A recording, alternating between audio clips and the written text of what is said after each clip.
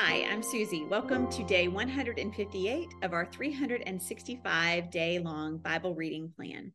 Today's reading is entitled Mary and Elizabeth. We'll be reading Luke chapter 1, verses 26 through 56 in the New Living Translation. In the 6th month of Elizabeth's pregnancy, God sent the angel Gabriel to Nazareth, a village in Galilee, to a virgin named Mary. She was engaged to be married to a man named Joseph, a descendant of King David.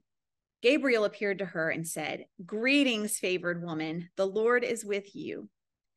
Confused and disturbed, Mary tried to think what the angel could mean. "Don't be afraid, Mary," the angel told her, "for you have found favor with God. You will conceive and give birth to a son, and you will name him Jesus. He will be very great and will be called the Son of the Most High. The Lord God will give him the throne of his ancestor David, and he will reign over Israel forever. His kingdom will never end." Mary asked the angel, "But how can this happen? I am a virgin." The angel replied, "The Holy Spirit will come upon you, and the power of the Most High will overshadow you. So the baby to be born will be holy, and he will be called the Son of God. What's more, your relative Elizabeth has become pregnant in her old age. People used to say she was barren, but she has conceived a son and is now in her 6th month, for the word of God will never fail." Mary responded, "I am the Lord's servant. May everything you have said about me come true." And then the angel left her. A few days later, Mary hurried to the hill country of Judea, to the town where Zechariah lived. She entered the house and greeted Elizabeth. At the sound of Mary's greeting, Elizabeth's child leaped within her, and Elizabeth was filled with the Holy Spirit.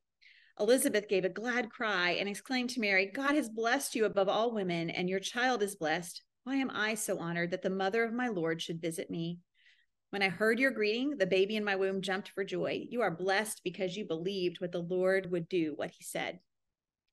Mary responded, "Oh, how my soul praises the Lord, how my spirit rejoices in God my Savior, for he took notice of his lowly servant girl, and from now on all generations will call me blessed. For the Mighty One is holy, and he has done great things for me. He shows mercy from generation to generation to all who fear him. His mighty arm has done tremendous things. He has scattered the proud and haughty ones. He has brought down princes from their thrones and exalted the humble. He has filled the hungry with good things and sent the rich away with empty hands. He has helped his servant Israel and remembered to be merciful, for he made this promise to our ancestors, to Abraham and his children forever."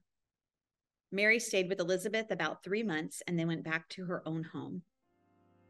Thanks for joining us today, and remember, everyone has an invitation to sit at Jesus' table. We hope you'll find your story and purpose in God's story.